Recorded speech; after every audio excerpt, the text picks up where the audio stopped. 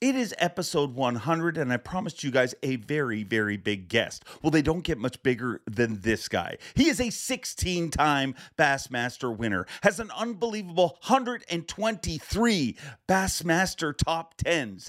He has a record 32-time Bassmaster Classic Qualifier, a former Bassmaster Angler of the Year. He is the 4-time Bassmaster Classic Champion from Ava, Missouri. The legendary Mr. Rick Clunn joins me on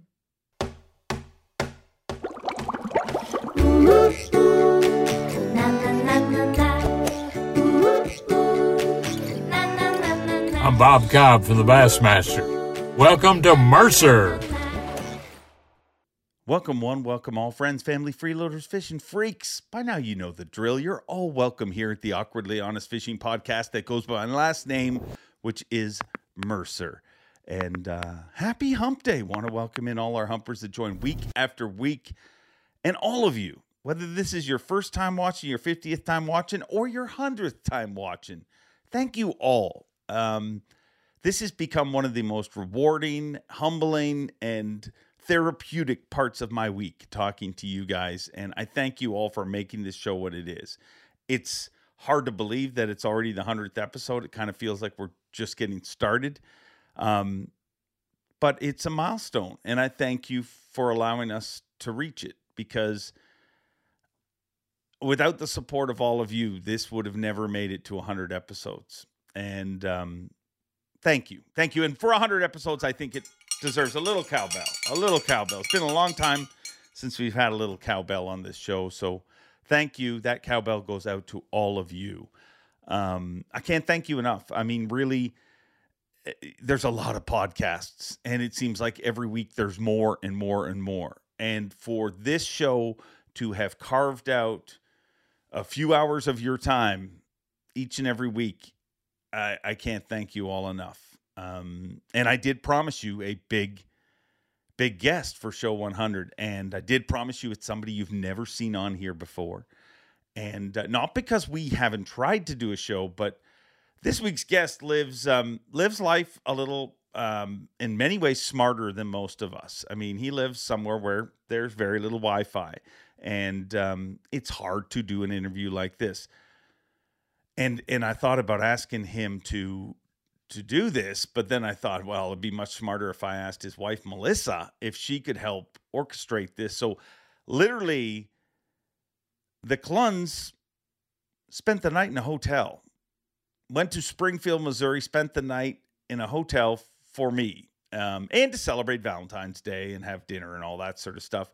But I can't thank Melissa Clunn enough for all the extra effort and everything that she did to make this possible. And it's a show I've wanted to do for a very, very long time. Rick Clunn, and I think he's one of those people that people need to stop back and look, and like, Rick Clunn's doing something that nobody in any other competitive activity is doing. As far as my research goes, I mean, Rick Clunn is 76 years old, and he is still competitive, almost 5 decades, a year short of 5 decades into his career. Regardless of all those stats and winnings and things that I listed off at the very top of this, that's amazing to be still competing. I mean, literally, it's if you put it in baseball terms, it's like having Babe Ruth playing baseball today.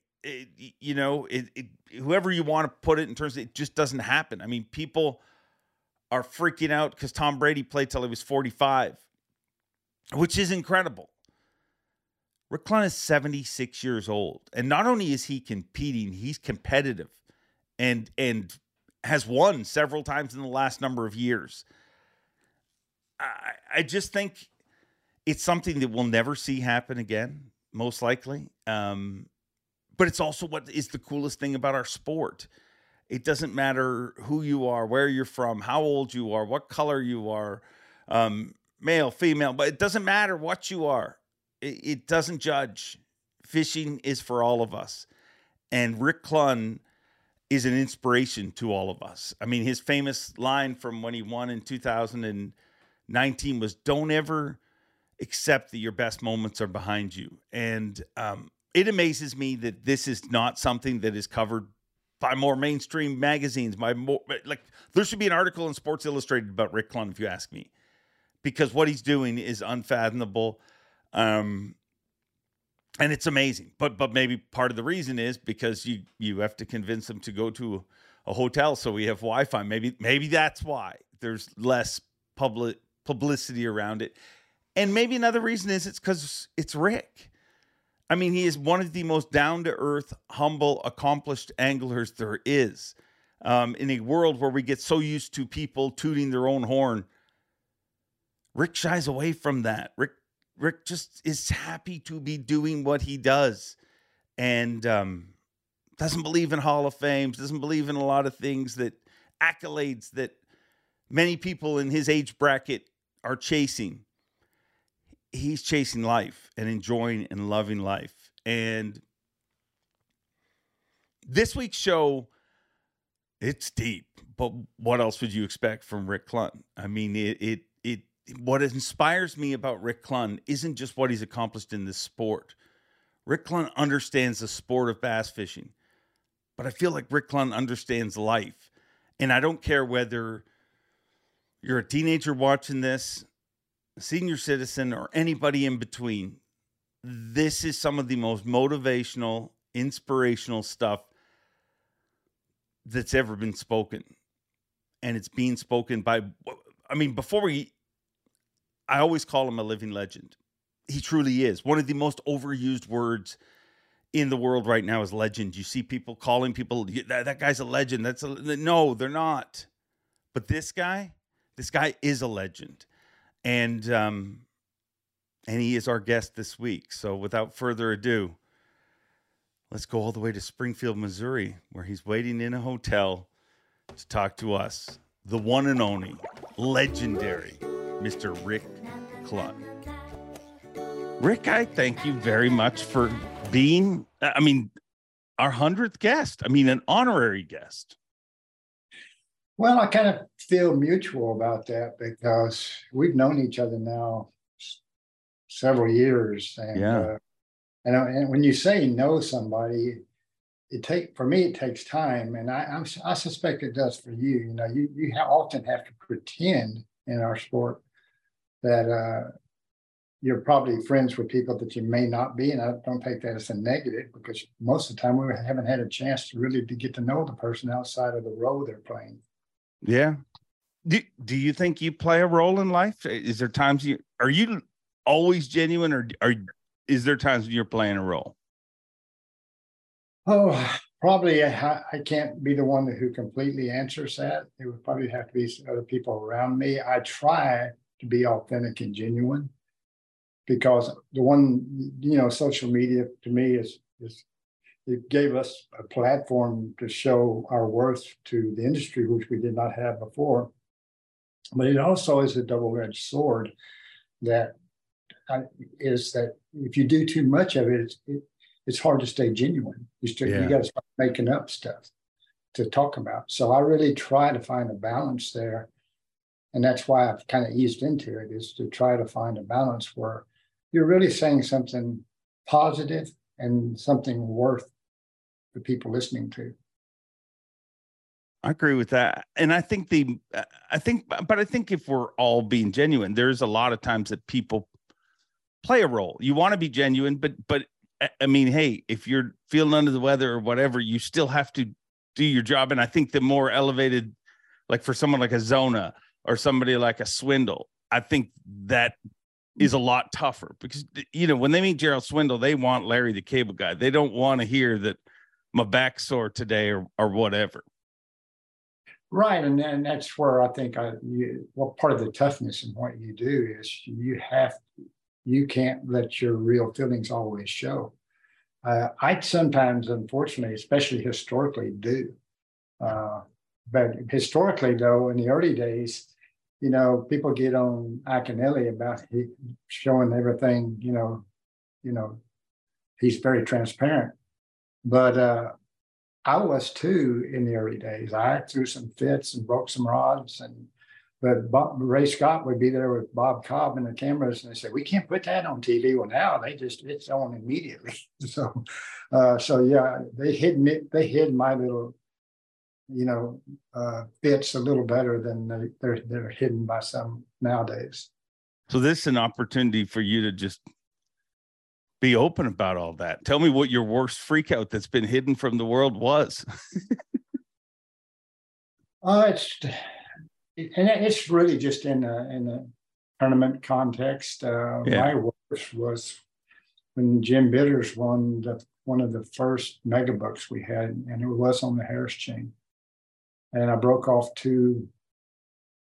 lost one and broke one off, 2 6-pounders in a row, and I would have won the tournament with just one of them. And I literally took my rods and just crushed them on the side of the boat and picked up another one and crushed it. And said, I don't even know what I was saying, but it wasn't pretty. And but then that's when I finally heard Ray goes, "We can't show any of that, Bob. We can't show any of that." And they didn't. Yeah, I'm kind of shocked though. Like, I mean, you realize that you, to the fishing world, are this stoic, almost a mixture of Chuck Norris and a ninja, all wrapped up into one with a fishing rod. I mean, people would never imagine that you would let that kind of emotion come out. Is that emotion still in you, or have you just realized how to funnel it better? It's not all still there, and I wish it was, to be honest with you, because that same emotion, when it was directed in the proper direction, that same energy turned ordinary days into extraordinary days. Now there was days when it ate you up, and you had, you went into your pity parties, which was never any good. But still, at the same time, and you've heard it over and over, but it's our failures that teach us everything. And if you take those in the proper context, you're going to get better. And so I sometimes wish that same emotion was there. In those days, it was never okay to lose. Unfortunately, nowadays, I say I even find myself saying it's okay. I'm not doing well. It's okay. But also back then, there was other reasons it wasn't okay. And it's like, were you going to have enough money to get home without stopping and getting a job? I think a lot of people forget about that struggle in your career, just simply because your career has been as long as it has been. People, like to paint this fairy tale that, back in the day when pros started, it was so much easier. It wasn't about money. You weren't risking, but I don't think that's changed at all. You struggled as hard as anyone to make it in this sport, did you not? Absolutely. The only blessing that I had over what I see nowadays with the young anglers is, thank goodness there weren't credit cards. They weren't eating me alive and having to pay enormous interest on the end. It's just the cash you had in your pocket, the couple of guide trips you got before you left to go to the tournament. And then knowing even then you had enough to get there, but you didn't have enough to get back if you didn't draw a check. And it was so. But see, here's where I'm still different, and not necessarily in a good way. But I didn't get into sport to make a lot of money. Nowadays, due to the Classic and due to a lot of the hype, especially in the Ray Scott days, that is selling, you win a tournament and you win $1 million, which never was true. You can make $1 million, but is that I got into it simply, I observed all the people at Exxon that I worked in downtown Houston fighting rush hour traffic every day, going up to the 10th floor, working for the second largest computing center in the world. And yet most of the people there were just making enough to pay their bills. And most of them were fighting the stress of modern corporations. And so when I quit, my only goal was to be good enough that I could just pay my bills. I never thought about having a TV show and making millions of dollars. Never did, still don't really, and that's a fault. I simply wanted to make a living is something I love to do and be able to pay my bills. That's all I wanted. And going on next year, 50 years, I have done that. I've done better, but at the same time, those early days were really the days that makes me appreciate it. Because I kind of lied to myself. When I quit Exxon, I told my, I had been to college enough before I flunked out that, in business administration, they said, any business you go into, give it 3 years before you make a final decision. So when I quit Exxon, I went into fishing, BASS. That's what I told myself. But by my second year, it didn't take 3. I was totally broke, lost a brand new house. The old Hollywood story of coming home and finding your wife and your only daughter at that time, locked out of the house. That was, but here's that's when I realized I'd lied to myself. Because even though by all, any judgment, anybody looking at my situation, including me, including, parents, including friends, I was a failure. But here's the strange thing. I was a failure by all descriptions of what we call success. And yet I liked myself more than I ever had liked myself in my life. Confused me. I liked myself more than I'd ever liked myself in my whole life.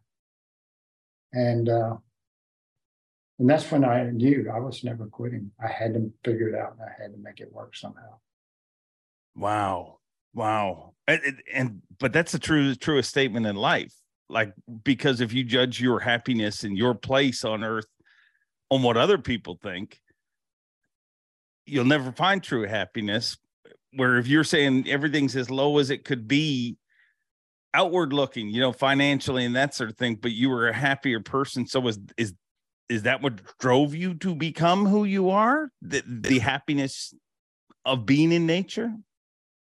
Well, I didn't appreciate how big a role nature was, even at that time. Really? It came. No, I didn't. That came slowly over time.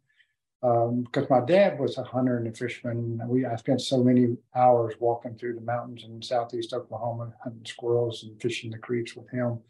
And I watched him and observed him, his understanding of nature and the simplest things in nature.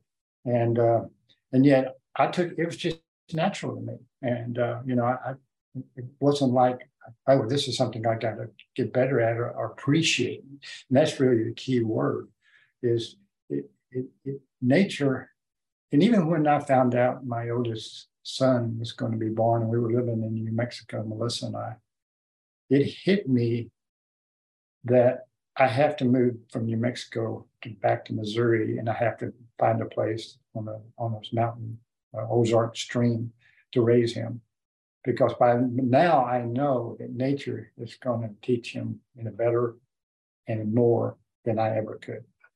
But you have to be exposed to it, and you can't force them to do that. You can't tell them to go out there and make a survival tent and make fire out of 2 sticks and think they're going to be okay with it.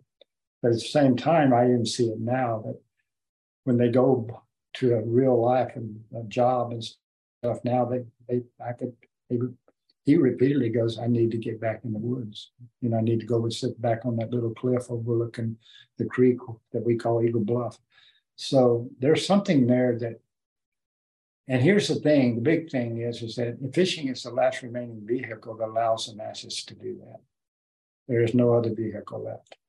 And without fishing, creating this arena that we can immerse ourselves in nature,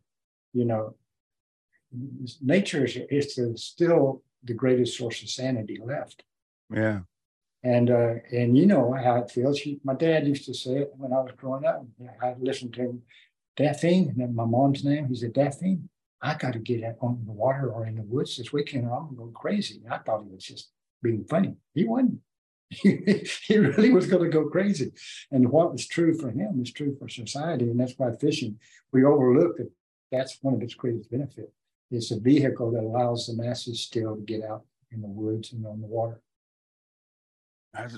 It's wild because you're telling me that story, and in the last 5 years, we literally moved back to the lake that I grew up on. Like I live up, this house we're in right now is on the street that I grew up on. And it was the same thing that kind of drove me to that, where I was like, we were very happy in the house, you know, it wasn't that far away. It's in the same town.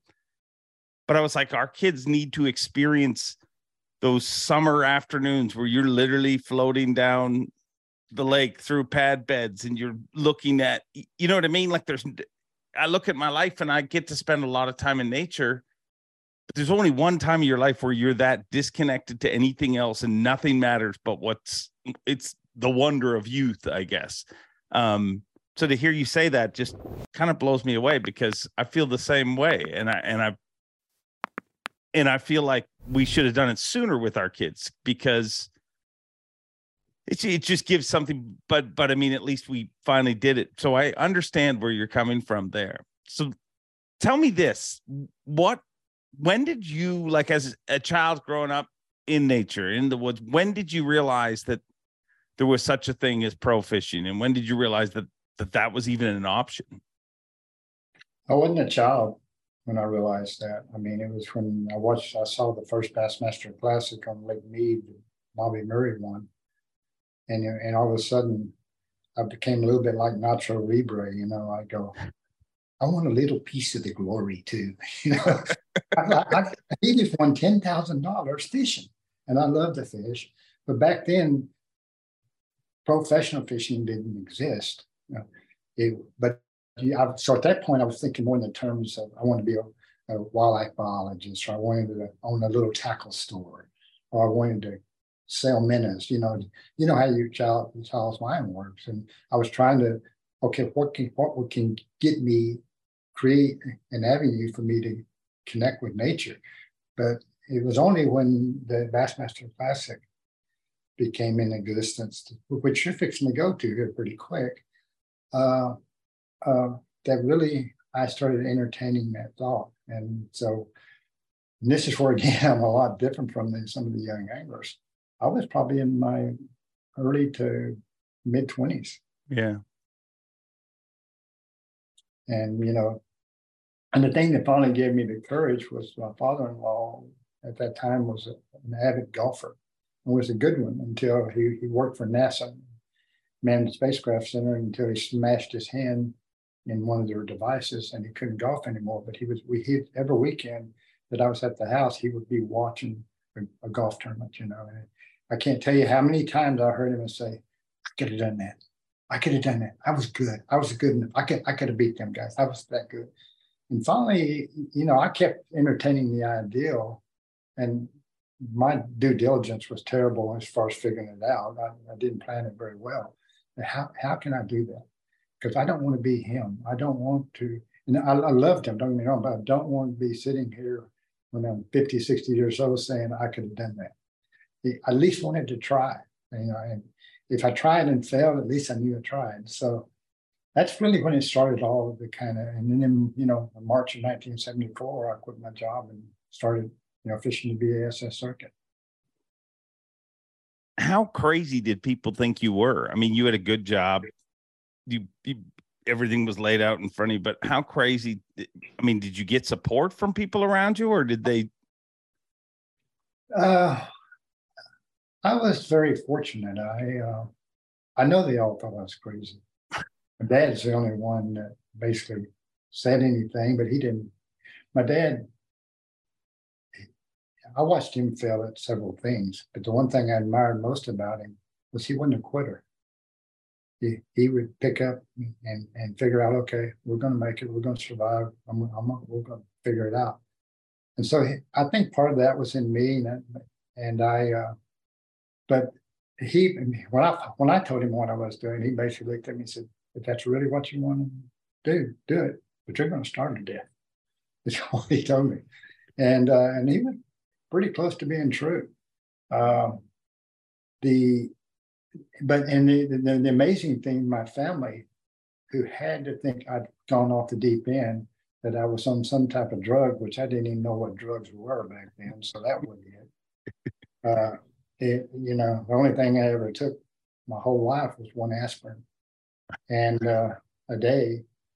But anyway, but that's where you have to appreciate them, because they never once, condemned me for it or chastised me. And it amazes me to this day. I don't know that I could have done what they did. Because like I just explained earlier, I lost everything real quick in about 2 years. And so I had to rent a little rent house. I was trying to start a guide service to have something to do in between. Nobody knew who you were. So you might get one booking that would usually cancel on you anyway a month. And finally, of course, what changed was the third year when I won the Classic at Guntersville in 1976, and overnight it all changed. How when you say it changed overnight, what was the difference? Like, how much did it change? More than I can explain. Wow. Sponsors started showing up. And then I went it again the following year, which nobody had ever done, where I was trying to do my guide service, and I was barely getting, a handful of calls. All of a sudden I had companies calling me and going, how many days you got open? And I'd go, I got 130 days open. And they go, we'll take them all. We'll pay you in advance, even if they don't show up. Wow. Stuff, just things like that just blow your mind away. And and again, like I said, the one thing that the sponsors, and I didn't ask a lot of my sponsors, I then looked at the business this way in simple terms. If I can get enough sponsors to pay my entry fees and my expenses and my bills, which we didn't have many bills because at that time we were living in a $125 rent house on Lake Conroe. If I can do that, then anything I make in a tournament is profit. And when you start winning, then you have landfall profits. And I started winning. So it seemed like, Dave, you've done it. It seems like it happened fast. And in reality, it did not necessarily happen as fast as it seems. Yet everyone on the outside, it always seems like it's overnight. But you've been starving and clawing to get to where you are. So it's not truly overnight. But before that win, were you ever at a point where you thought, hey, maybe I just need to go back to work and stop this? No, that was the scary part. Like I explained earlier, where I told myself I would do that if I couldn't make it. And the thing that topped it off was this liking yourself. I never knew I didn't until all of a sudden, for the first time, I said, I like myself. I mean, literally said, I like myself more than I've ever liked myself in my whole life. And there's no good reason to. By everybody else's, standards, I'm a failure. Even should be by my own standards. My family doesn't have a house to live in, and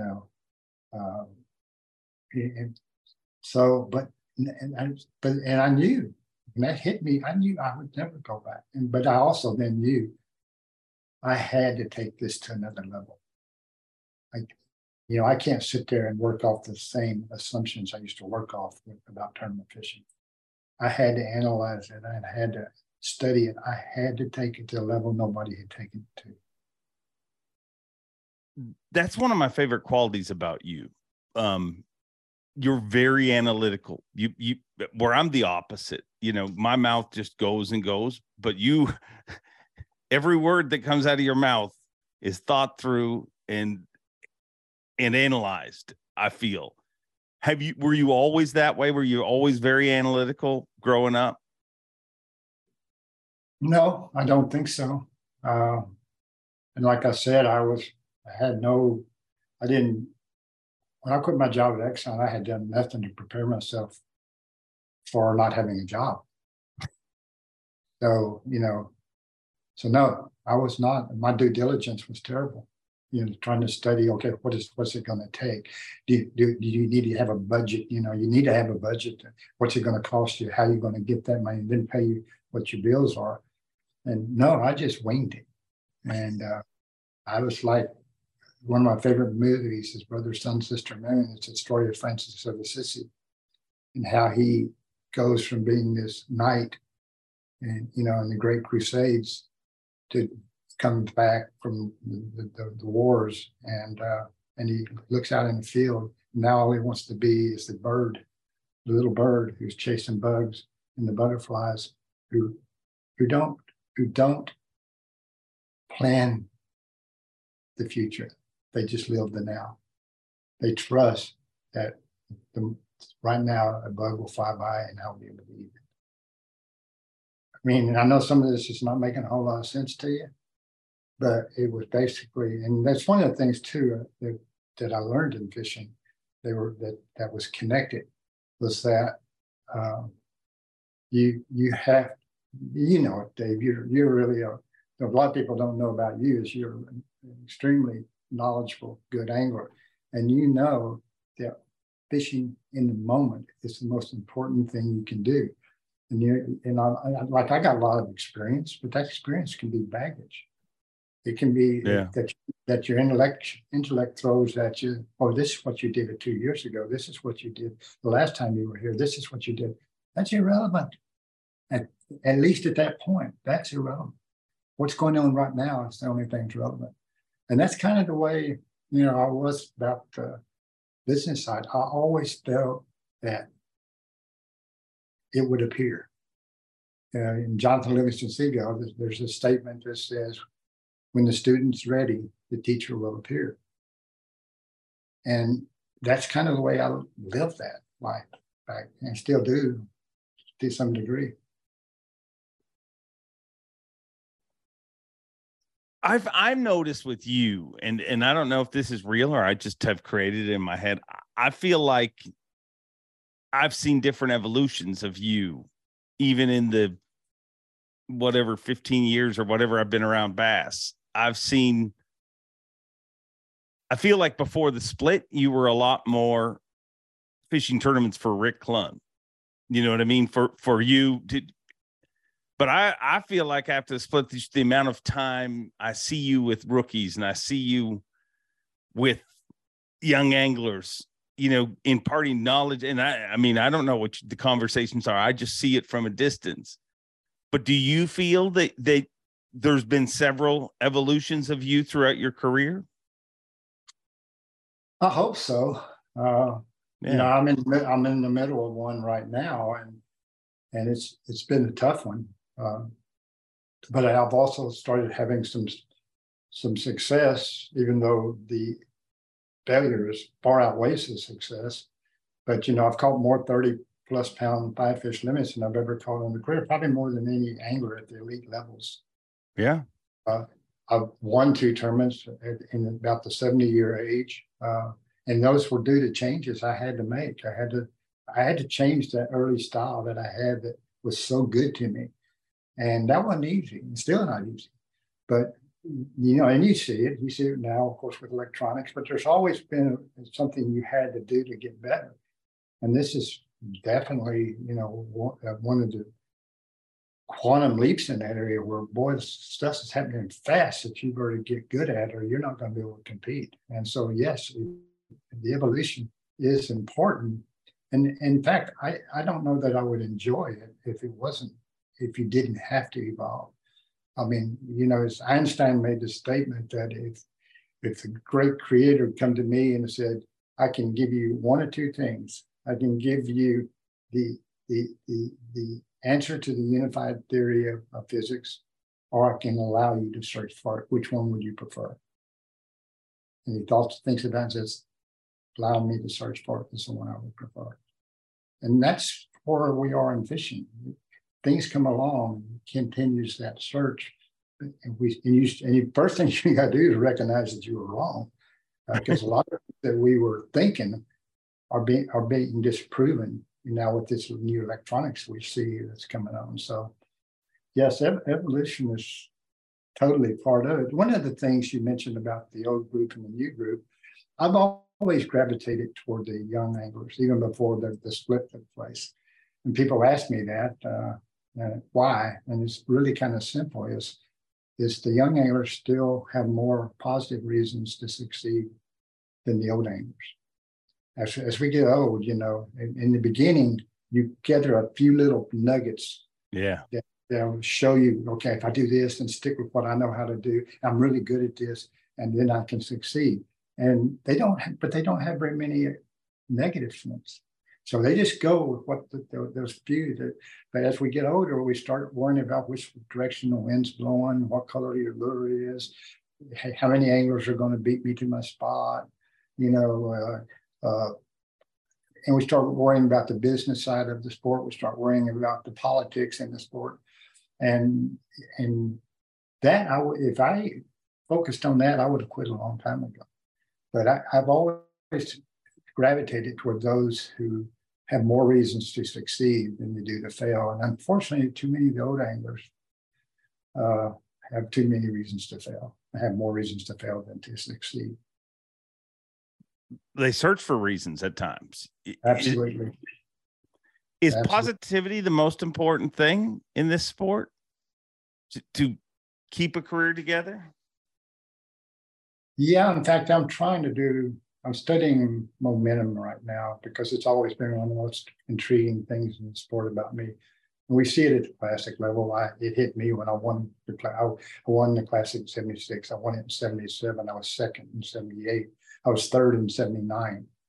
And so, and then I started winning other events. So this thing called momentum, you know, I actually went back and started studying a lot of it. And then I wrote an article on peak performance 15, 20 years ago, and went back and reread it, and it just blew me away.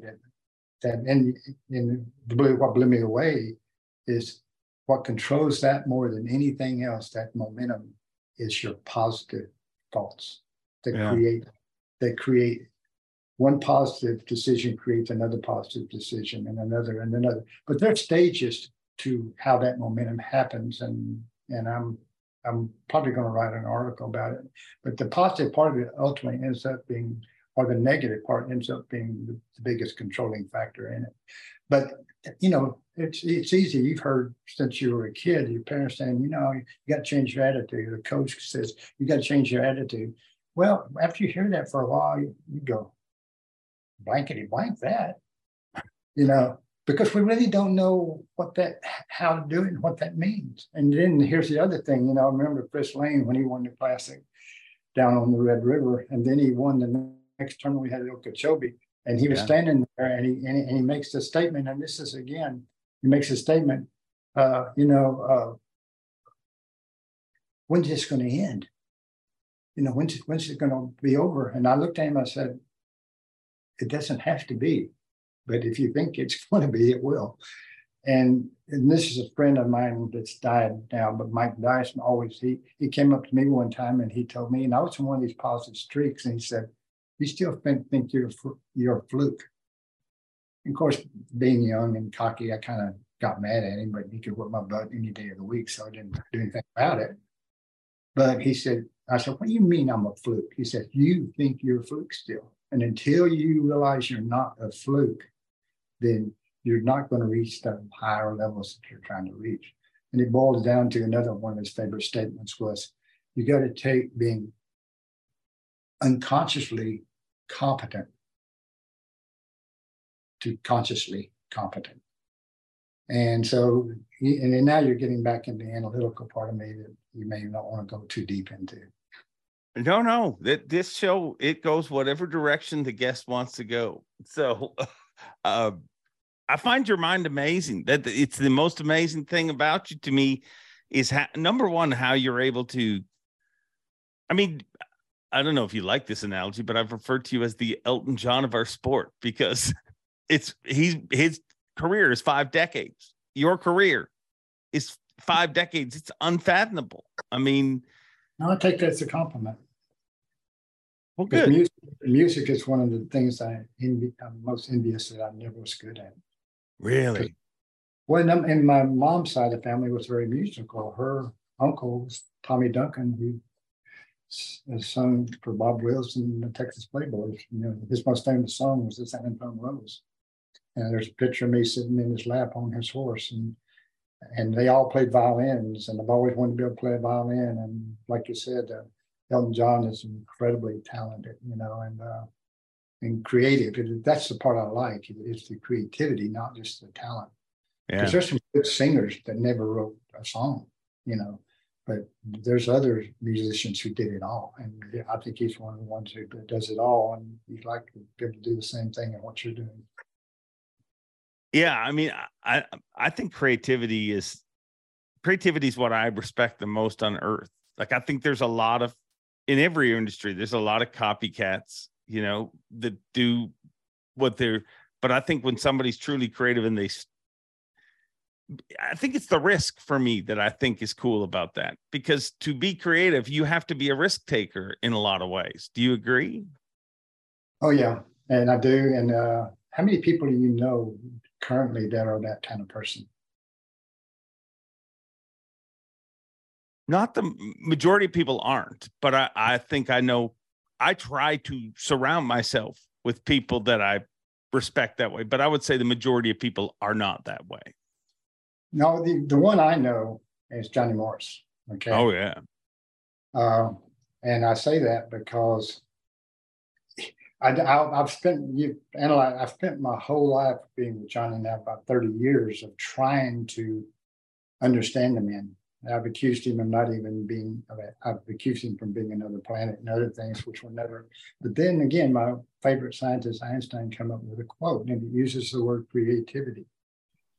He said, because he was always bumfuzzled by where his understanding of physics, quantum physics, came from. And he always said, it did not come from my intellectual mind.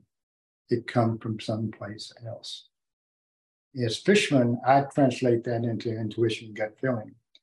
But Einstein made a statement about it. He said, creativity and imagination is our most powerful ability in human beings. And the intellectual mind is a faithful servant. But modern man has, through corporate America mostly, has basically elevated the intellectual mind to the master and forgotten about the creative, imaginable part of the mind. But here's the part that fits what you said about they had to be kind of brave. Is the other thing he said is that most people like that, and I definitely see this from Johnny Morris, have a very poorly developed sense of failure. And thus they don't fear things like most of us would when we try something like that. So you combine, so basically he said, we need to go back, make the intellect, that's the experience part of me that gets in the way all the time. It's got tons of data. Don't get me wrong, Johnny, he has the people there that has the data. Yeah. But the data, the intellectual data, never makes the final decision. He's going to know what the numbers are, but his heart's going to make the final decision. And so that's, again, I totally agree with your idea on creative part and how important it is. If you lose that and you lose your imagination, or what we call a childlike mind, it's over. I agree totally. And the scary thing is, I think more and more society wants that to be less, whether it be what you learn in school. I mean, if you don't do math the exact same way that they tell you to do math, but to me, if you can come up with the right answer quicker in a different way in your head, that to me is exciting to me. That, wow, this somebody that didn't just follow on a chalkboard, they figured this out. But the world's not like that. So often you hear people just, well, you're doing it the wrong way. I mean, that happened to me growing up. For whatever reason in my head, the way I've always done math is I add the tens. You know what I mean? And at the time they thought it was wrong. Like, so if somebody said, what's 100 plus 21? A simple, answer. But so in my head, the way that comes together, I don't add 100 to 21. I add 100 to 20. So I got 120, and then plus one, it's one. And and I still do math like that.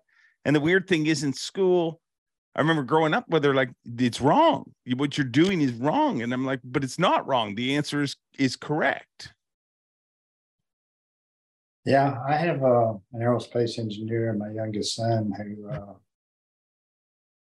the world of math, and basically, he just made an 87 on a tough test when the average was 71. And he did kind of what you said. He said, I didn't give him the answers every time but I showed him how to get the answers. Yeah. And they graded him more on that than they did the actual answer itself.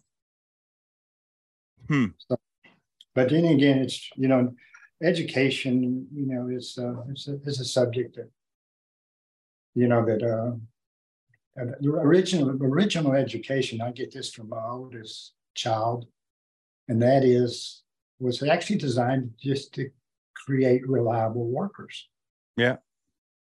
Just they can add, they subtract, they can write, they can deal, and they become a faithful worker. But they didn't really want you to be somebody that was rebelling against the current institution. Yeah. I think there's a lot of that stuff that if you dig deep into it, it was all for people to be reliable and just to stay in a lane. Don't get out of that lane, because if you get out of that lane, and that causes troubles. One of the things you just mentioned a few minutes ago was momentum. And that's definitely something you have felt in this sport. What does that feel like when you are there? Well, what kind of really brought it back to my mind and back to the surface, it's always there, and but it was when the second day I went into an area I'd been fishing, and there was another boat in there. And this is first tournament, 2 tournaments of the year. I don't know all these new rat boats. I don't know who they are. And I'm going down one side and they're going down the other, and they're just waxing them. Okay. And finally, my marshal says, that's Tyler Ribbit. Well, he just won the tournament before. And so I watch him the rest of the day. Every decision he makes is correct. And translates into production. And so I'm sitting there observing this thing called momentum at work in another person, and yes, I've done it. I've been there. And of course, when you tasted perfection, or you touched it briefly, it becomes an addiction that you've got to figure out how to do it again. And that becomes the hard part. So, and there's like 4 or 5 steps. I've studied a guy named Peterson who basically studies momentum in all sports, but he mostly deals with team sports. There's like 5 steps that creates momentum. But then he never really goes into how to maintain it. So it's still, to me, something that I went back and read my article on peak performance that I wrote years ago. And it fascinates me how, pompous it's going to sound, but how far ahead I was in understanding that. But the initial staging, it is what you've already said, is something positive has to take place and to start the avalanche. And once that avalanche starts, then it just builds momentum, and more, it gets bigger and bigger and more powerful. So, you and I don't have time for me to explain what I understand about momentum and how to create it, how to maintain it. But here's the 2 things that try to destroy it. And this is one thing that most people will not agree or don't want to understand. Your intellect will try to destroy it. Yeah. It is partner with ego. And the ego, what the ego does. The ego and the intellect pair up together to destroy anything that they don't understand. And they don't understand momentum. They don't understand being in the zone like Michael Jordan does, or like all sportsmen, Patrick Mahomes and these guys. In fishing, I know the steps to get there. And there's 2 ways. There's 2 ways that I get there. I've got there in the past, and it's not an easy route. One is simply get back to nature, like you're talking about, and immerse yourself in nature to where you how many times you've heard it saying you got to think like a fish. Yeah. You immerse yourself in nature to the point that all your senses are going to a higher level. Your smell, your hearing, your taste, your feel, your eyesight. You're starting to use it in ways you've never used it before. A friend of mine came back from Vietnam, and it was the worst experience of his life. He was in the jungle. But then he made a statement to me. He said, I want to go back. And I go, Dalton, why do you want to go back? You just told me it's the worst. He said, because I was never so alive as I was when I was in that jungle. I could smell things. I could hear things. I could see through forests the way I've never been able to see through them before and see things. And fishing does the same thing to you. It's a vehicle that allows you, maybe not to the intensity, thank goodness, of Vietnam, but it allows you to start to hear, feel, smell, taste, and see things at a much higher level. That will get you to that state of mind that creates the zone or the momentum. There's mental ways to do it. Some people pray, some people meditate, but those are tricks, and those are placebo tricks, and not completely if they're done correctly. But most of the time they're not done correctly. So there's a mental way and a physical way, and of course you really should be combining the two together. Got it?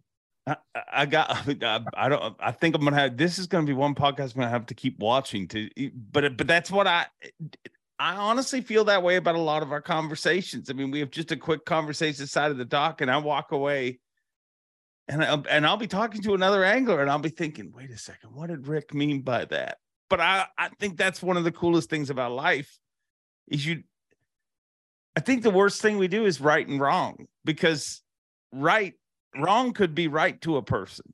You know what I mean? You explained that when you first started, everything in the outside said what you were doing was wrong, but in your heart, everything was right. And as long as you trust that, you end up where you are. Do you spend a lot of time focusing on momentum and trying to get things on your side, some of those practices now while you compete? Is that, or is that like a daily thing in life, whether you're competing or not? I know how I used to do it. Okay. And I quit doing it several years ago. In fact, when I won the Redman All-American at Lake Havasu, and that was like 1988, I quit doing it. And I'm not going to go into the reasons and all the reasons, but my oldest child is probably as advanced in it as anybody I've ever seen in my life. Now he has yet to figure out what to use it for, or how he should use it. But at the same time, it's reintroducing me to studying how the mind works, how the intuition works.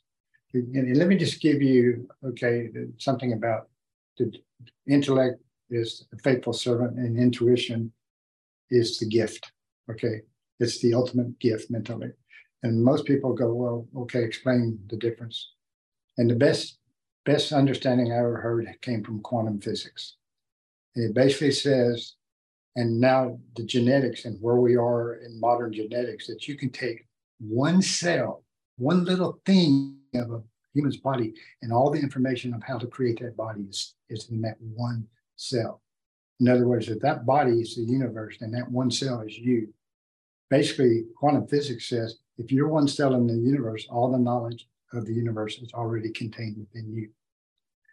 And so, but the key, and this is really what your question was, is how do we access it? Yeah. And that's people do that in a lot of different ways. Some people try to do it through spirituality, through religion, to God. And some people, try to do it through meditation. Of course, my best explanation, I've had people go, what's the difference between praying and meditation? The best answer I ever heard was praying is talking to God, and meditation is listening. And so if you want to access all that knowledge out there, and your gut, your intuition has the ability to do that, then you're going to have to you're the one that's going to have to put the key in to unlock it, and how you choose. I think no two people want to do it the same way. Yeah, because I mean, I see somebody like you and used him as an example, Tyler Rivette, the momentum that he's riding right now. I feel like there's times when an angler channels themselves into that position, and then there's times where an angler gets picked up on a wave and it just doesn't want to fall off. And I feel like Tyler's there right now, and where, and he that first tournament, he said, I didn't know that those fish would even be there the next day, never mind all 4 days. I didn't know, but now you look at him and he's firing so quick and so fast. Like, so how does that help you catch more fish though? Is it just you're more aware? Is it just you're making the decisions quicker? Like, how does that transcend into our world? Well, again, I can get in trouble if I answer that one, but I'm not going to get in trouble. So, Rick, can you really get in trouble at your age? I mean, I believe you're at the age where you could just do whatever the hell you want, and people will be like, "Well, that was Rick." Well, yeah, no, well, yeah. But anyway, let me try to give you an answer that's somewhat acceptable. And again, I'm going to go in an area that I was on a plane with Alton Jones, and Alton Jones is considered the preacher, right? Yeah. And anyway, we were talking on the plane, my belief systems and his belief systems, and we got into the discussion about praying, and a lot of our guys pray, and I told him, I said, have you ever heard, I said, okay, and again, this is kind of dangerous, but you're a father, right? I'm a father. And if your child keeps coming up to you and he keeps asking you for help, and then he comes back and asks for help again, do you always give them help? And my answer is, I will, as long as they've done everything they possibly can to help themselves, and then I will give them help. So my deal with Alton was, pray like hell that everything depends on God, but you better, before you do that, you better work like hell that everything depends on you, and then combine the two together. And I think that's where a lot of guys like Tyler Rivett and them, again, they're working their butts off, and sometimes the final deal, and I think Tyler hinted at it with me a little bit, was he lost some major sponsors right before the year. And so desperation is a funny thing. It really pushes some people to that next level. And as Einstein even said, is when I was at my lowest and my tiredest is when these insights would come through. And so there's something to working yourself to a level that you've done everything you possibly can, and even to the desperation point, and something else gets involved in you or from some other source. So I think that's the wave. I think if I was going to define what you said about the wave, that's the wave. But you've had to prepare yourself when that wave hits, what you're going to do. And you've had to do everything you possibly could do to take full advantage of it. Mm-hmm. Yeah, and in Tyler's situation, I think you hit the nail on the head too. Extreme conditions put people in extreme. Some people, when their back's against the wall, they lay down in the fetal position and they wait for it all to go away. And then there's other people who have no other instinct but to start swinging. and I think Tyler's that person. And I think if you had said this to him before the season, hey, you lost your sponsor, your back's against the wall, you're chasing this dream, this could be the best thing, you'd look like a fool because he'd lie. You know what I mean? In that moment, it sounds like window dressing. You know what I mean? You're just trying to make somebody feel bad about or good about a bad situation. But ultimately, at the end of the day, his back was against the wall. And we are seeing the best Tyler Rivette that we've seen in his Elite Series career. So I think you nailed that. Yeah, and quoting Mike Dice again, now will he convert that into something that he can maintain for a reasonable amount of time? And maybe that's, again, first of all, is he going to eventually say, man, this was a fluky deal, or is he going to eventually become consciously competent? And by analyzing those things and realizing those things. And, I've had parents come up to me and they have a young high school kid or even a college kid wants to go pro. And they ask me and they send me letters and show me stuff, and they go, and one of their questions is, do you think he can make it? And my question is always this: has he ever hit rock bottom? Because it's easy to be enthusiastic and excited when things are going good and passionate about something. But when you hit rock bottom, will those still be there? And if they are, I will say he can make it. But so often those disappear, and then he gets his own answer. Mm-hmm. So, that's, again, where all these young anglers, and I admire them, like I said, and I feel for them at the same time, because you got to push yourself. You got to push yourself where you've never been before. And then when you're at rock bottom, you got to have what it takes to, keep going. So when in your career did you feel like you made it?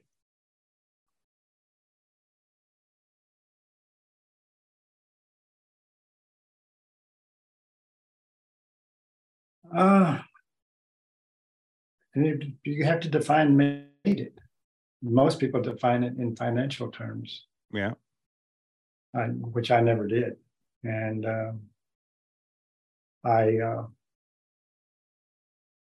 if anything, the financial part to me is the part that I've done the worst job with. I never wanted a TV show. And I knew back then that Roland and Bill Dance and Jimmy Houston, they were the ones making the money, not us guys fishing tournaments. But I never wanted to do a fishing show. That's not what I want. That's not where my passion was. And so it wasn't about the money. Me making it, for me, it's not going to be the same definition that even the people closest to me would have. Me making it was that next year I will have done something I love to do for 50 years, and I've paid my bills. And there's been times in that 50 years where I didn't know if I could still pay my bills. So saying when you've made it, probably never. If it's looked at from a financial standpoint. But you feel like you've made it, right? For what I set out to achieve, yes. Yeah. I mean, I follow my dreams, and not too many people can do that for a few years, much less 50. Yeah. Did you ever imagine when you first, at 26 years old, when you first said, hey, this is what I want to do, did you ever imagine that 50 years from now, 49 years from now? I knew it was possible, but I probably didn't imagine it for myself, because I always promoted the idea that fishing was a sport that you didn't care if you're black, white, blue, green, if you're female or male. It didn't care if you can lift 300 pounds over your head or run 109 flat. All you got to do is just love to do it. And so part of me winning at 70 was to prove what I said, is that even age, it's going to get in the way. I don't adhere to most human boundaries, or that we set these timelines of terrible twos and all this other things. When you turn 40, everything starts falling apart. Midlife crisis. I don't buy into those timelines, but age will start to restrict you. Even for those who take really very good care of themselves. So even there, I've had to continue to evolve, but also I'm 76 years old and I can still do what I love to do. There's not too many. I know we live in an age now where Brady's trying to do it. And LeBron James is, so it's not. So there's other people out there that do not want to put limitations on something. They want to push those limits to another level. And I guess I feel good that I've been able to do that. Do the victories in your 70s, do they mean more to you? No. No. No. Does any victory mean more to you, or are they all on par? The victories that meant the most to me are dependent upon who was there when I won. And it's just an ego thing. So now we know we're dealing with the ego. Is probably the 1990 Classic that I won was one of the most important victories in my career, because it's the first time my daughters thought I had a real job. Wow.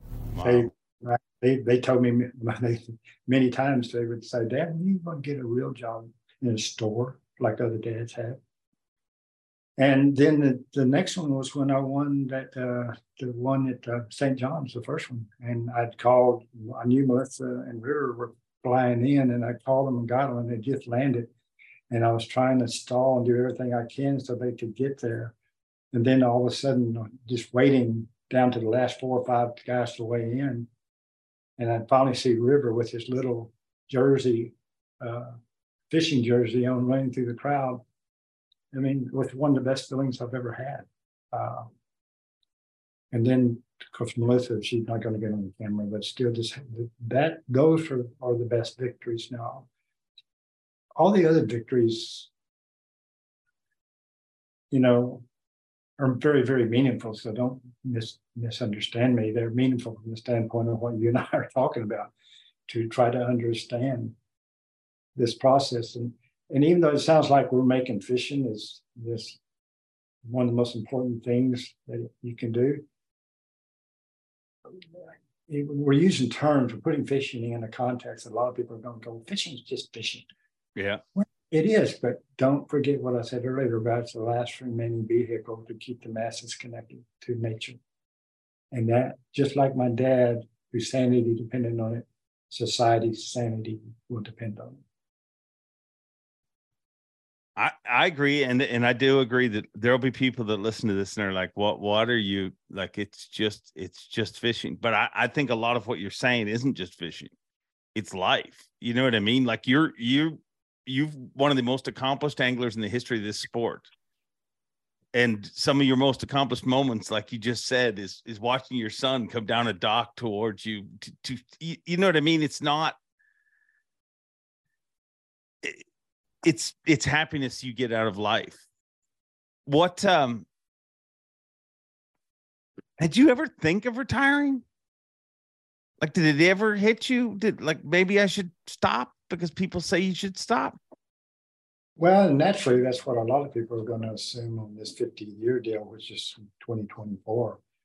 They're going to assume there's going to be some of that rhetoric connected to it, but it isn't going to come from me. And did I ever think about it? Only one time did I think about, twice in my career did I think about quitting. I wasn't thinking about retiring. I thought about quitting. And once was, the first one was at the Bassmaster Classic. I think it's the first one we had at Logan Martin. And Larry Nixon was in it, and I was in it. And the first day, I had 35 boats behind me, and Larry had about 35, 40 behind him. And about midday, I decided to leave and try. I was cutting across flats and everything, but these 35 boats were staying right on my tail. And I went around a sharp bend and going up the river, and I met Larry with 35 boats behind him. Now you got to imagine two covey of quail coming head to head with each other, because you've never seen as big a mess and boats going up on the banks and dodging each other. I thought for sure somebody was going to get killed. And that evening, Larry and I were in the back waiting to go on stage. And Larry said it before I did. He says, if that continues, I can't keep doing this. And I said, I know, I can't either. And so there's been times, but I'll tell you the one thing that broke any thoughts of those was COVID. COVID totally showed me a little bit of what retirement is. And don't misinterpret it. I think the retirement philosophy in America is a tragedy, but not completely if those people have used it correctly. It's, to me, I totally understand retiring from a job that you haven't wanted to do. And then if you have something you can go on to, that you even love more. Like King Cook went on to this ranch that he loved more than anything else. My brother Randy Fife quit fishing and went on to building guns, which he loved more than fishing. So if you got something to go to, that's fine. But I'm not sure I know what that is. And so when COVID hit and we were home 3 or 4 or 5 months, if everything had been delayed or canceled, the first 2 or 3 weeks is great. But after that, you realize you're getting in somebody's way, mainly your wife's. And she's used to having you gone at certain times, and then that's her domain. And so I realized real quick, but here's the thing I realized more than that. We could have gotten over all that probably, of being around each other that much. And your family, because the kids had to come home, the kids came home from college and they were there. And so, but the thing that got me more than that, I was in, 70s. And all of a sudden, you start to feel your body shut down. And I started to realize the thing that challenged me physically and mentally my whole life has been taken away, at least for 3 or 4 or 5 months. And so there was nothing to challenge me mentally and physically. And so it's like a house that nobody lives in anymore. The lights start to go off. And that's kind of hit me that I didn't like this feeling. I didn't like this feeling. And fishing was basically my video game. And it was the one thing that would challenge me every day, mentally and physically. And that's what keeps you alive. And that's what keeps you it's like that. My friend that went to Vietnam and said, I've never been so alive in my whole life. Take those things away and you'll realize what the things have made you feel the most alive. And for me, fishing has been one of them. Yeah, there's a big difference between living and existing. And I think a lot of people spend their life existing and not living. I think you have lived 10 lives in your life. When I look at, when I really start digging into the history of Rick Clunn, it amazes me. Like literally, if you took your career in 10 years at a time, it's a Hall of Fame career for the first 10 years. It's a Hall of Fame career the second 10. You know what I mean? Like it's amazing what you've accomplished and the experiences that you've had. What are some experiences that you look back and you're like, I can't believe that really happened? Well, let me get back to one of my favorite ones. And it was one of the toughest, when I was going through one of those tough stretches where I had enough money to get to the tournament. And the tournament was over in Eastern Tennessee, someplace. And I did get a check, but I'd run out of money. And I'd stop in different places to see if anybody would cash this BASS check, and nobody would. And I finally was totally out of gas and totally out of money. And I was in the middle of Memphis, Tennessee. And I did have, the only credit card I had at that time was an old Sears and Roebuck card. It wasn't worth a darn, but that's all I had. So I went in this Sears and Roebuck in Memphis, which is a 20-story building back then. And I went up to the credit department and I almost got on my hands and knees and begged them to cash a check, and they wouldn't. So I'm going, what am I going to do? I'm going to have to get a job and, do something to make some money just to get enough gas to get on from Memphis to Texas where I was still living. And I'm walking out this door and 10 people are coming in and 10 of us are going out. And I looked off to my right of this person coming in and I couldn't believe it. It was Bill Dance's wife. And I'd only met her a couple of times at Classics. And I yelled her name, Diane, and of course she cashed the check for me. And I still look back on that. What are the odds of her coming in and me going out at the same time? And she's the only person, So, you can. So that was one of the things that was just totally unbelievable. And And then there's so many other things in the actual fishing and being on the water that, we see amazing things that most people will never ever get to see. And there's no 2 days exactly the same. You know that. Yeah. Is that what you love so much about the sport? That you can never fully learn it? Yeah, I'm like Einstein. I want the ability to search for the answers, but I don't want the answers. We fool ourselves into thinking we do.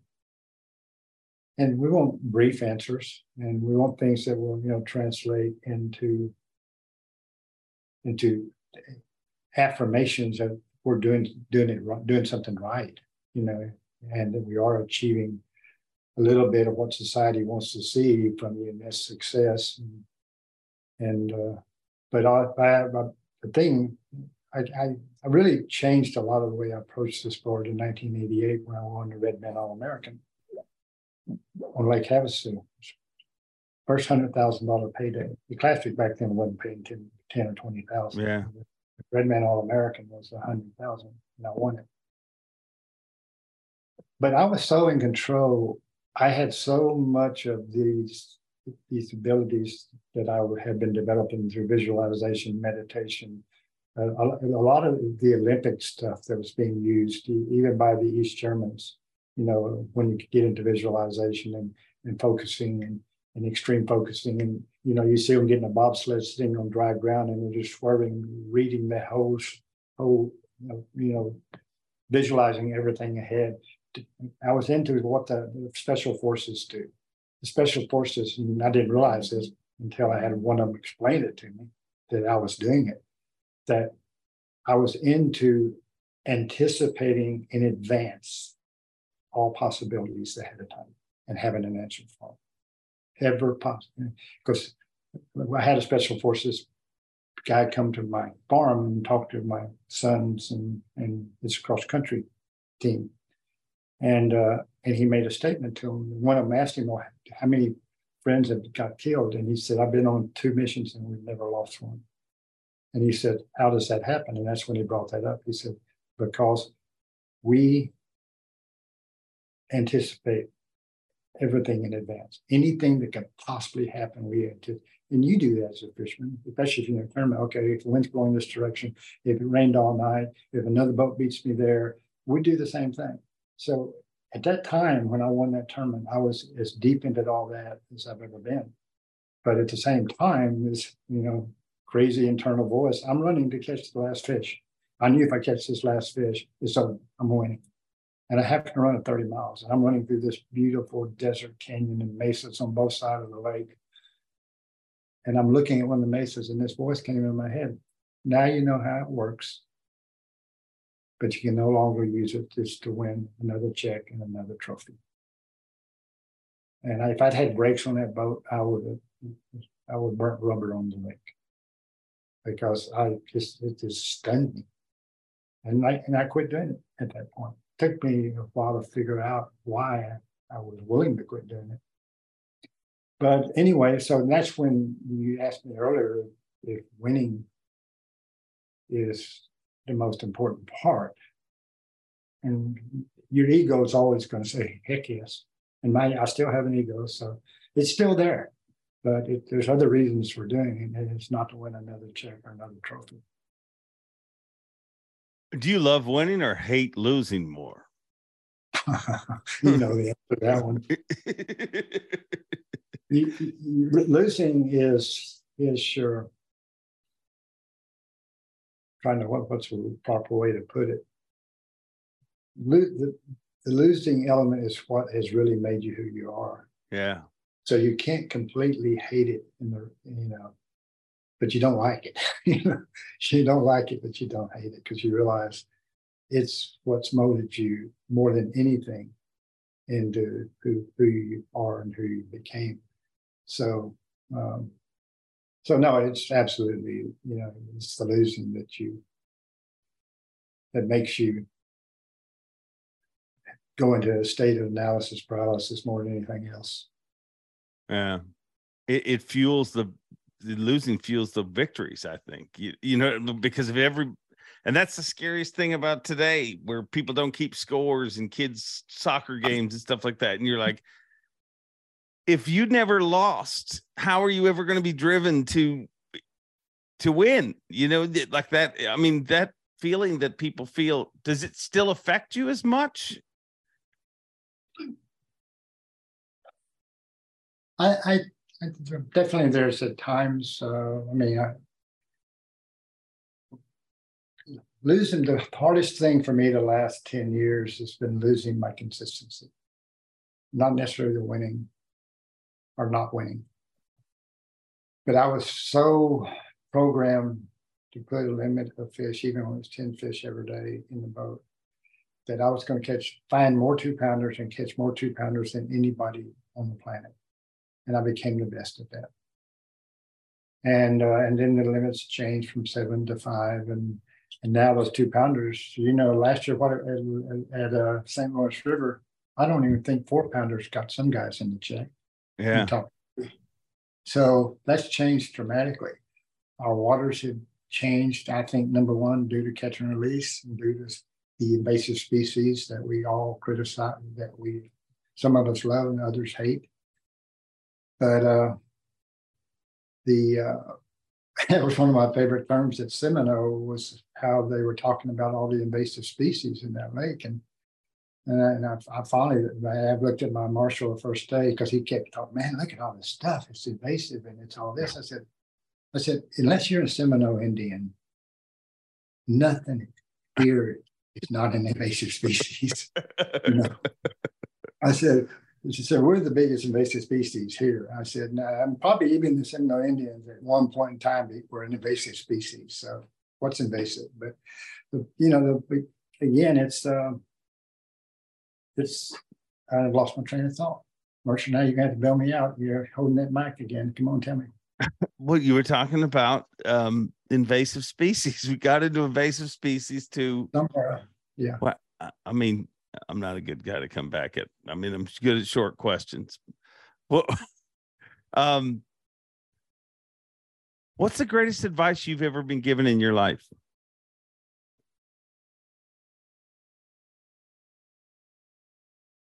That's a tough one, because I wasn't a very good listener.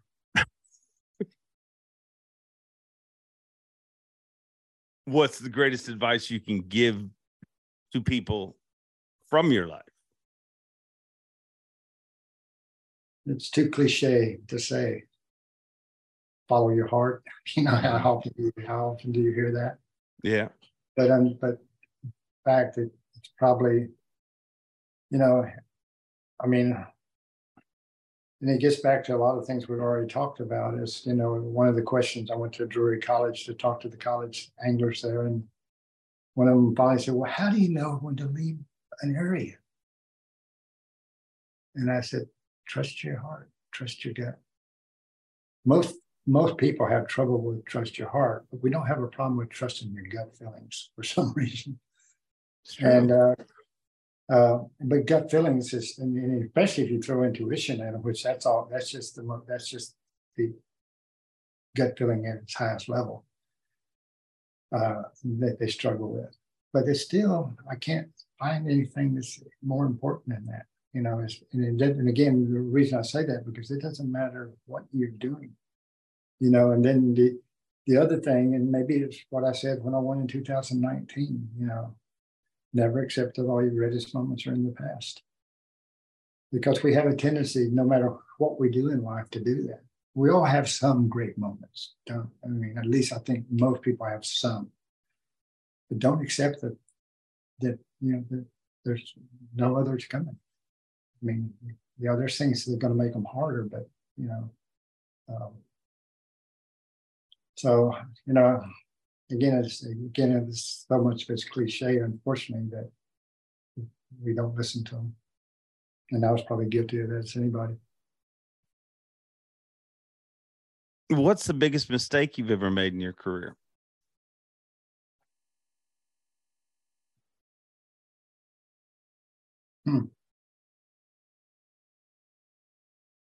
I made tons of mistakes, but I don't regret any of them.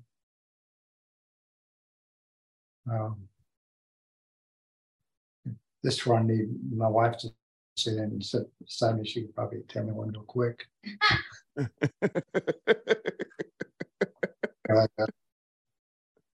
Where's my phone, baby? I don't know. Is that messing? Are you still there, Dave? Oh, I'm here. I'm here. Barrett's on the phone now. Dog is the picture I'm looking at on the phone. Somebody must be trying to call me. Yeah, I think that's what it is. But anyway, we're surviving. We're getting some kind of call on the phone, but it's no biggie. Now, what was the question? What is the biggest mistake you've ever made in your career?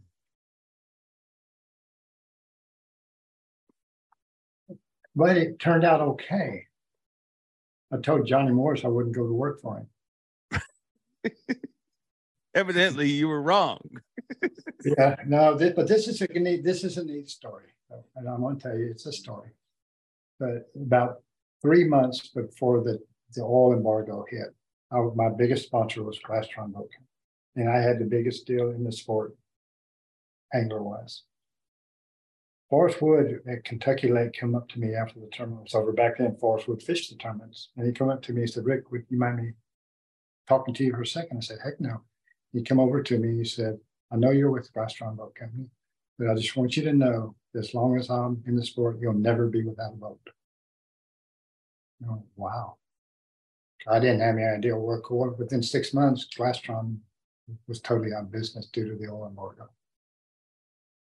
And anyway, so eventually I went with Skeeter, and eventually they were bought by Coleman, and eventually Revlon had a hostile takeover. And Johnny Morris during that time frame came to me and said, "Would you like to join Tracker Boats and Nitro Boats?" I said, "No."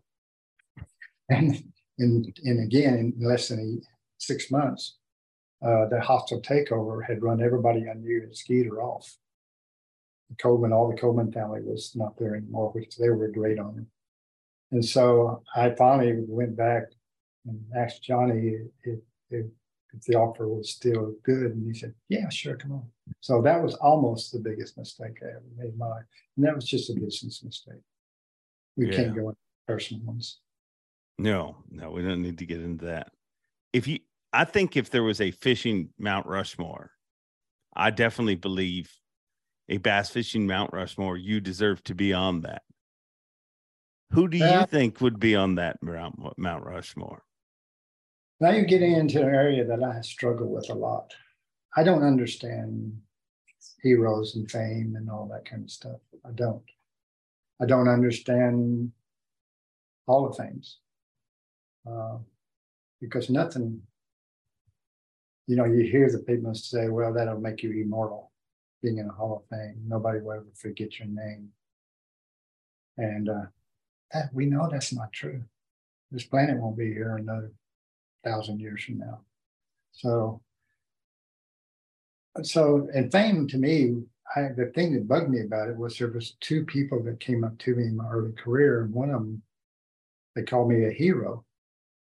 And I just made me feel so bad. And because they looked at me like I was better than them. And I tried to tell them, "Look, I'm not a hero. Firemen, policemen, soldiers, those guys are risking their life can be a hero. I'm not a hero. I'm doing something selfishly that I love to do. And I'm good at it, but I'm not a hero." So being on the Mount Rushmore, no. Put a Native American head up there. Don't put mine up there. Have you always been that way? Like when you were a kid? Sure. My grandma made me that way. My grandma always told me, and she called me Iggy Bod. So don't get. She was my mom's mom. She always said, "Icky Bob, don't ever be tooting your own horn." And that stuck with me forever. So go ahead. No, nothing. I really want you to go ahead now, because I feel like you were going to say something you would regret. Do you feel like you said one of your shortcomings in this sport is the business end of things? Do you feel like that could be one of the reasons why? Because just the fact of selling yourself. Absolutely. No, I never believed that I had to sell myself. I believed everything should be based on performance. If you perform, they will come to you. And that is true to an extent, but it's not true completely. And nowadays, so many of these anglers that come in the sport sell themselves 1,000 times better than I can sell myself. In fact, my best story there was that a writer asked me, "What's the difference between you, business-wise, and Skeet Reese?" And I said, Well, I said, most of the early anglers, and I include myself in that, we were just cheap whores. Skeet Reese is a very expensive cowgirl. So, and it's true. These young guys come in, and that's the wrong words to use, but it's not necessarily with Skeet.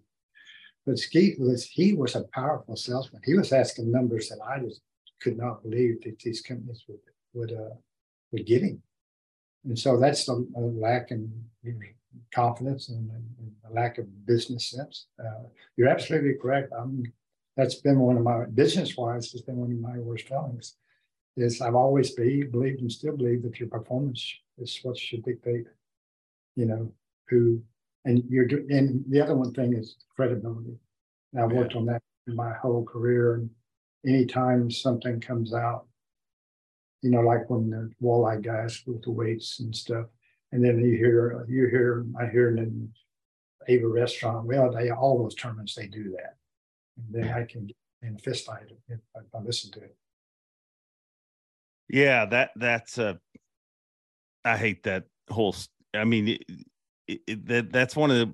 I mean, I don't think anything like that sets us. When people say, "Oh, that sets us back 10 years" and stuff like that, I don't think any of that. But I do think that you're going to have to listen to people talk about that. Those idiots that did that in a walleye tournament. You know what I mean? Like every time you go somewhere where you're interacting with people that find out what you do. I know for me, it's like, oh yeah, well, does this happen at Bassmaster events? Right. So enough about those guys. They get enough credit, or they got enough press, I guess.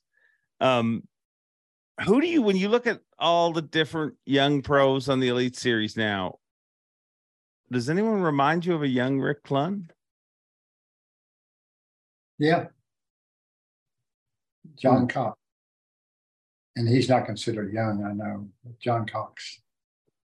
Wow. Because the amount of events he fishes, the amount of days he was on the water, how hard he works, reminds me so much of me. Because I used to be on the water over 300 days a year. I mean, between guiding and between tournaments, I'd fish 25 big tournaments a year, and that's why John, he fishes everything he can get in. And so, and I don't know John, so I'm just relating to what I observe about him as an angler. I think you're very dead on, though. Like when I asked the question, I didn't have an answer preconceived in my head, but as soon as you said it, I was like, because you're very similar in the way that the act is more important than the result. If I'm saying that correctly, like John has to fish and he's very natural and it's not about, like, one of the things that shocked me about John is I remember when he was trying to balance doing the Elite Series and other things, we were on the phone and he said, well, I have to do this because that's 6 weeks in a row that I have a shot at $10,000. Which was the last place, or the 50th, not last place, but 50th place check in all the events. And I remember thinking to myself, wow, that puzzled me, because I was like, I would think somebody that's achieved what he has, I mean, he's won a lot of tournaments. I would think he'd be looking at, that's a chance at $600,000 over those 6 weeks. You know what I mean? And but I feel like that, keeping it simple and keeping himself grounded, that's what allows him to be as free and natural. The more time he spends away from the water, the noisier world the world seems to get around him. Absolutely. No, it's he's, you know, it's he doesn't have a huge concern about sponsors. And again, that nails me. I've had some really good ones, but I've never concerned myself with trying to have. I always accuse Woo Daves of being fat and having a bigger belly every year so I can put another patch on it. So but I never did. But now I'm not saying I did it right. In some ways I didn't. Have sponsors always been a conflict in your life? Like, I feel like you'd be one of those people who you're happy to work with the company, but you really don't want to be told what to do. No, and you're right. I love working with Johnny Morris, but yeah. I don't like working with his corporate people, because they are the ones who have elevated the intellect to the master, and they do not understand anything about me, anything about the sport. John, thank goodness Johnny is still there, because he uses them, but he doesn't allow them to make the final decisions. Now, I love working with people like Johnny, but he's rare. And, you know, there's another good guy, Dennis. His name is Dennis for Battleborn. He totally wants to make the world better, environmentally speaking. But he's the CEO of Battleborn. He's one I wish I could work with more, but not about the business side, just about his, you know, earth side, the way he's trying to do the solar stuff and all that kind of thing. So yeah,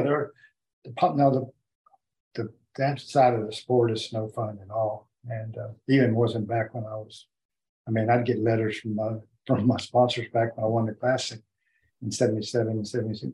Now, you mentioned our bait 6 times, but you mentioned Jim Beckley 7. How come? I said, that's the fish mentioned them. I didn't mention that. That was just the way I caught the 6 fish on that bait, 6, 7 on this one. I said, that's all it was.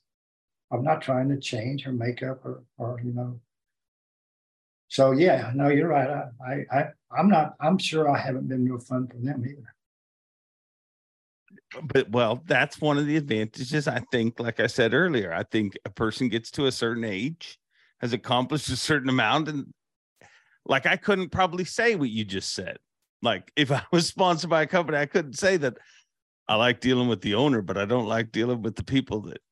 But I think Rick Clunn can get away with that because you're just being honest.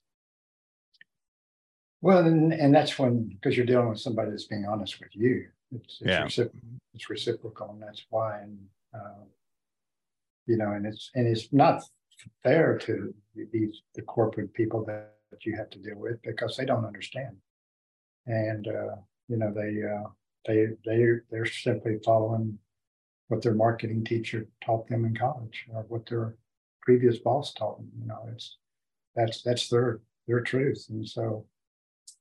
You know, they're trying to do the best they can do too. So it's not like they're the enemy, because they're not. It's just that, you know, it's the first time I ever walked in a Bass Pro Shop, the grandfather store in Springfield, Missouri. It's the first time that I felt bona fide. Really? It's the first time I ever felt, you know, that hunters and fishermen are okay. Because before then we weren't. I can't tell you how many times in my young career I'd be in Canal in Florida, and I'd be going up there practicing, and these old guys that retired would walk down and start spraying you with a water hose and say, "What are you doing in this canal? Don't you have a job?" I said, and you tell them this is your job. You want to then you'll get an earful, you know, and so I mean you know, most people, if you tell them you were a professional fisherman, they thought you were on the shrimp boat. So, which might have been better at times. You know. So what's left? What is the goal for you moving forward in this sport?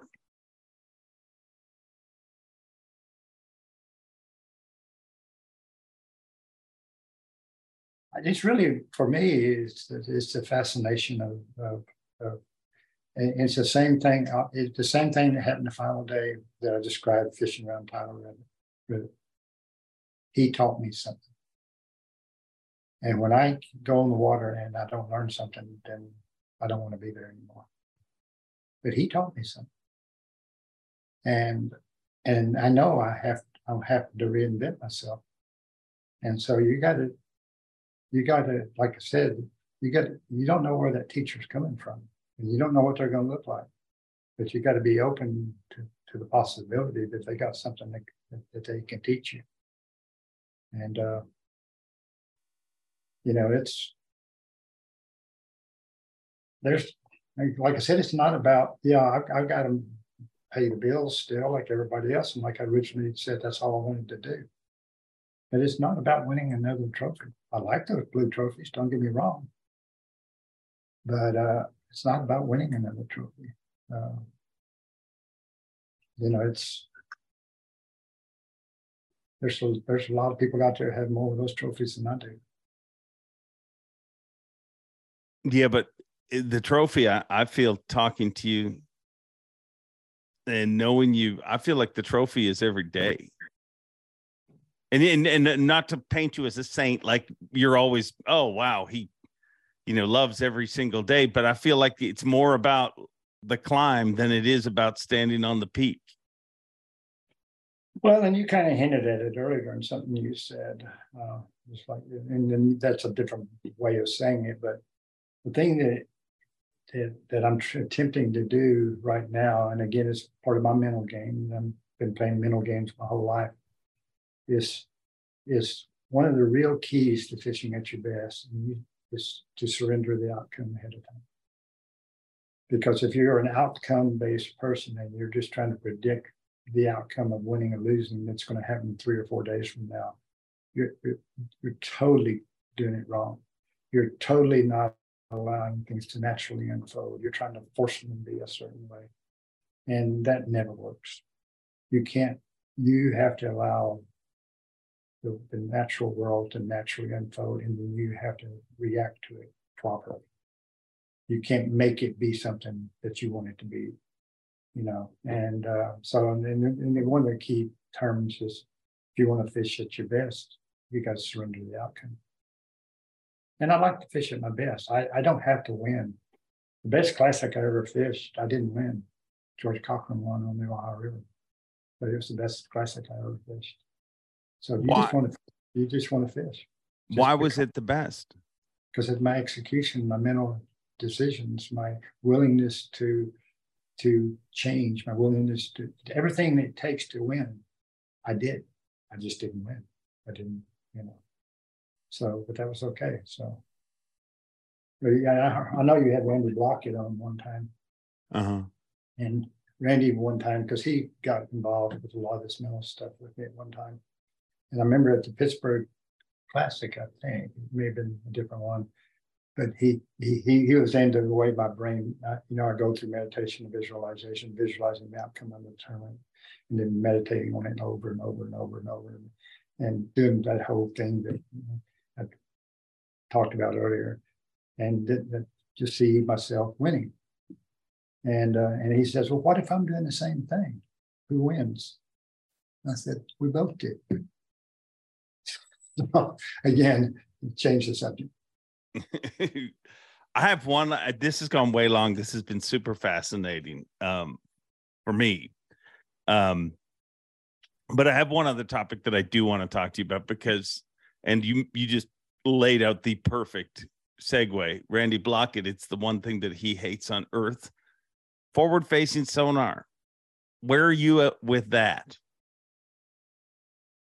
I fished with Carl Lawrence when he first came out with the little green box, and then his venture on a few of his other dip finders. But it was before the paper graph. And at that time, the state of Minnesota was trying to outlaw his little green boxes, that they shouldn't be allowed to be used in fishing. And he was so disappointed, because he said, why did they want to outlaw something they're not even using correctly to begin with? And that little green, all my awareness, I was talking a lot about it earlier, it's above the water. Everything under the water, I'm having to somewhat guess at, except maybe the feel of your worm and your sinker crawling across the bottom, and you can visualize what kind of bottom it is and what it's doing. The rest of your senses are above the water. And so we even Buck Perry, who was the father of structure fishing and really was way ahead of his time. Yeah. But he was still very incorrect about a lot of it. And that's what forward-facing sonar. So anything that's adding to our knowledge, why do we don't like it? Why do we try to outlaw? Why do we try to demonize it? Because that's all that's forward-facing to me is amazing that it is actually adding so much to my knowledge and my understanding of big bass, of schools of bass, of what we used to refer to as structure bass.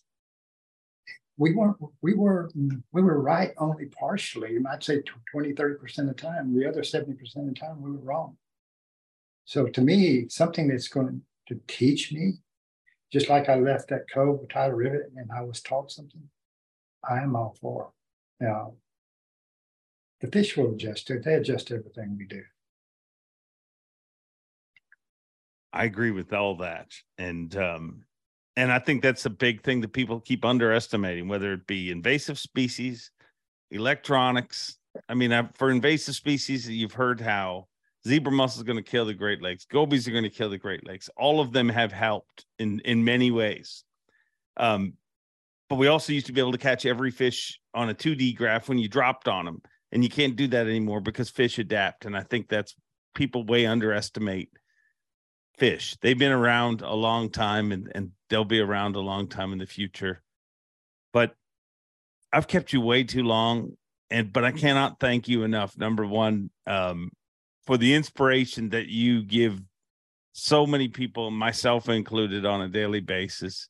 And for agreeing to have this really candid, really cool conversation, if you ask me. And I appreciate you. That's sincere. That's genuine. And so don't think I'm playing a role here. Well, I really do. I've learned that. I've had to learn that, but I do. Did it take a while? Oh, yeah. Yeah. The two hardest, anytime you get, you and Zona have been the two hardest for me. Really? Yeah, but you were easier than Zona. I trust you. I'm not sure I still trust Zona. Why were we so hard? Just because we wouldn't shut up enough? No, I had to respect that when you were talking about fishing, you knew something about fishing. And it took me time to realize that y'all both did. Okay. Because we've had some announcers in the past that really don't know what rock bottom is. When that angler's hit rock bottom, they don't know what desperation is really, And if they did, then you learn to appreciate people that understand some of these things that are not easy to understand. Well, thank you. Thank you. I'm glad that thank you. You're welcome. I don't want to be on Mount Rushmore now. Don't even think about it. Maybe we'll name that. Maybe that's the name of this show. I don't want to be on Mount Rushmore. But then again, the people on Mount Rushmore probably never wanted to be on Mount Rushmore. Well, I don't know. Maybe they did. I mean, there's some egomaniacs out there. But Rick Clunn, you are an incredible man, and I thank you for being who you are. You too, and I'll see you at the Classic. We'll see you soon. There you have it, the legendary Mr. Rick Clunn. And I can't thank Rick and Melissa Clunn for everything they did to be part of this show. But more importantly than that, Rick, thank you for everything that you do, everything that you are, and everything that you've taught us all. Rick Clunn is truly a living legend. There's going to be a time in the future where people will look back and be like, man, I saw Rick Clunn compete. I mean, next year will be his 5th decade of competition. So what I'm saying is breathe it in, folks. Enjoy it. Learn from this amazing man, because I know I am. And this show was really deep. And, you know, it's weird because a lot of times people try to pigeonhole a podcast or a show into like, oh, that's one that'll make me laugh. That's one that'll make me this. This show's never been any of that. Some of these shows are hilarious. Some of these shows are super deep. Some of these shows are super emotional. This show, although my name is the name of the show is all about the guest, to take it in the direction that they want, for them to be real. And that's all I ask, for them to be as real as possible. And I can't thank Rick Clunn enough for peeling back a few layers of the onion to show him, or to show all of us, just a little glimpse inside the marvelous mind that is Rick Clunn. It was a fun one. I hope you guys enjoyed it. And don't worry, I know this is show 100 and promise big. Next week's our really, really, really big guest too. You don't want to miss that. We are not slowing down anytime soon. He's a big guest with a lot going on right now. And I can't thank you all enough for making this show what it is. As always, Bob Cobb, take it away. Thanks for watching. Please like, comment, and subscribe, because Bob Cobb of the Bassmasters told you to. You hear?